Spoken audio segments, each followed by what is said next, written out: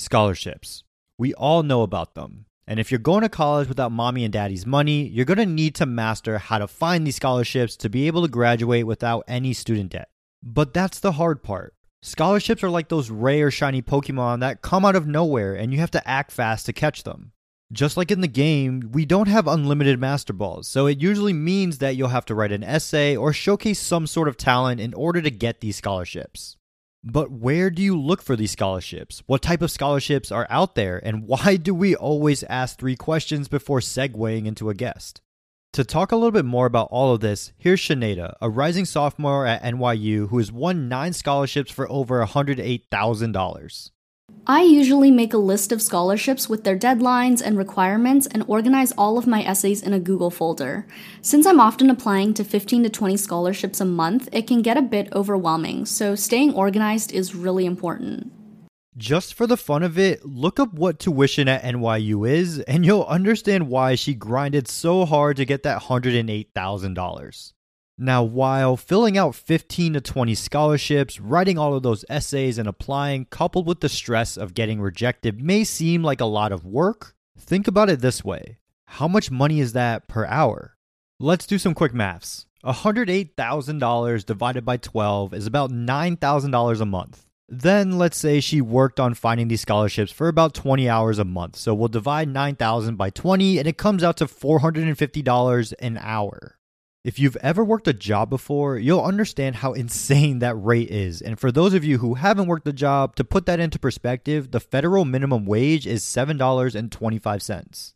Instead of 20 hours a month, you would have to work over 1,241 hours in 1 month to make that same amount of money. There isn't even 1,241 hours in a month anyway. That is why scholarships are so important. Even though they're tedious to do and to fill out, they can lead to a lot less headaches down the road and will allow you to live comfortably and stress-free while you're attending university. I mean, wouldn't you want to spend more time studying and playing Smash than spending it working at Wawa at the register? Now, you have to be careful when filling out and looking for these scholarships. There are a lot of common mistakes that people make when they go out and start applying. To help us understand what to do and what not to do, Alexander is a senior at North High School, and he's going to be attending Stanford. He's won over $345,000 from 4 scholarships. So what are some of these common mistakes? One of the main things I learned was to avoid being too well-rounded. Everyone applying to large national scholarships has great ACT, SAT, and AP scores, and most likely will have a bunch of extracurriculars in a variety of subjects. Attempting to do the same by joining a lot of clubs and organizations in an attempt to be a jack of all trades will likely not increase your chances of receiving a competitive scholarship because you will not stand out. To correct this, the best thing you can do is show commitment in a singular subject or a couple of subjects. For example, I want to major in computer science, so I made sure to take multiple computer science courses while I was also competing in coding competitions and joining tech groups. Commitment to a subject that you are passionate about helps you stand out because you will gain a lot of experience in a subject as opposed to minimal exposure. The best time to start is now by joining a club/organization related to the subject or by starting your own club. There are going to be a lot of people applying for the same scholarships as you. You can think about it like how you'd be going up against an entire class of superheroes in My Hero Academia. Each one that is applying has their own unique and special quirk, and you need to have the same. Don't try to be a jack of all trades and have a ton of different things on your resume, because 9 times out of 10, there are 30 other people with the exact same mindset as you who are doing the exact same thing.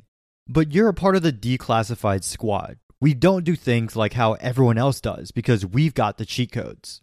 The best things to do is to focus and hone in on the skills in a few select areas and get better at them instead of overextending yourself and having your hand in multiple cookie jars. If you're good at coding, hone in on that. Are you good at writing? Go for that. There are even anime scholarships out there that I'm sure they'd love to hear about how you brought anime to your campus. And I even just found a bonsai tree scholarship that is probably waiting to hear about your bonsai collection.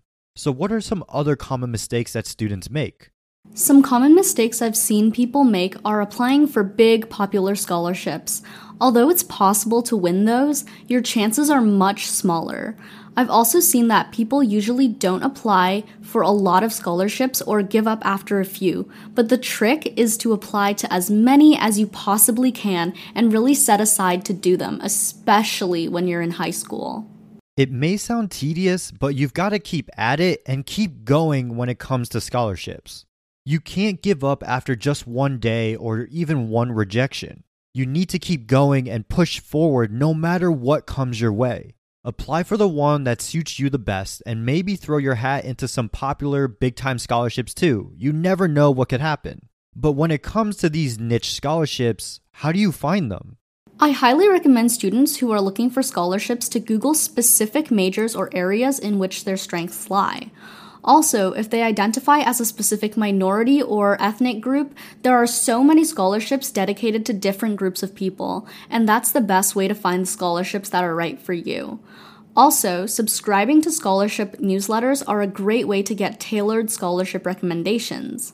Some of my favorite resources include findscholarships.online.org, the NSHSS, which stands for the National Society of High School Scholars. They have a bunch of scholarships for high school students. Scholarships.com, scholarshipscanada.com if you're from Canada like me. ScholarTree, which has a super great weekly newsletter, bold.org, and niche.com.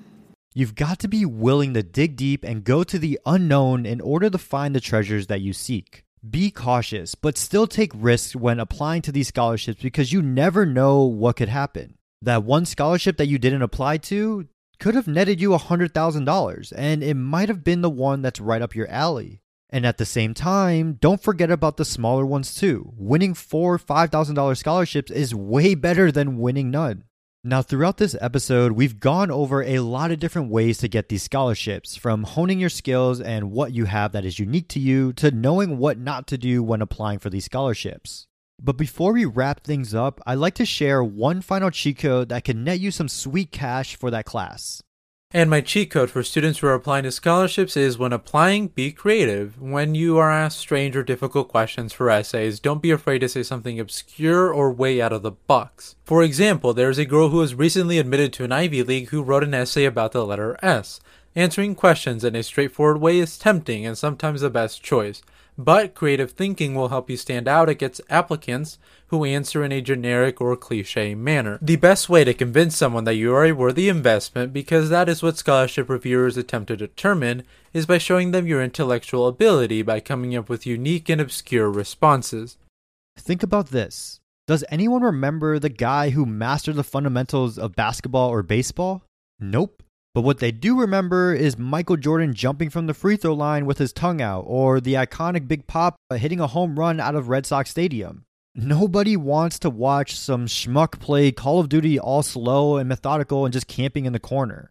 What is interesting, though, are the guys who do 360 no-scopes and play the game like they're John Wick hopped up on sugar. What I'm trying to say is that you need to know what you're good at and own it. These scholarships are looking for unique individuals that have special talents that could appeal to these scholarships. Master your skills. Hone in on your quirks. Be that superhero from class 1A. Be the Michael Jordan of math or the Nadeshot of writing. And now that you've got the cheat codes, go and get that bread. And I can almost guarantee you that there's some sort of scholarship out there that deals with podcasting. And for that, check this out. Well, that's about it. I'm out.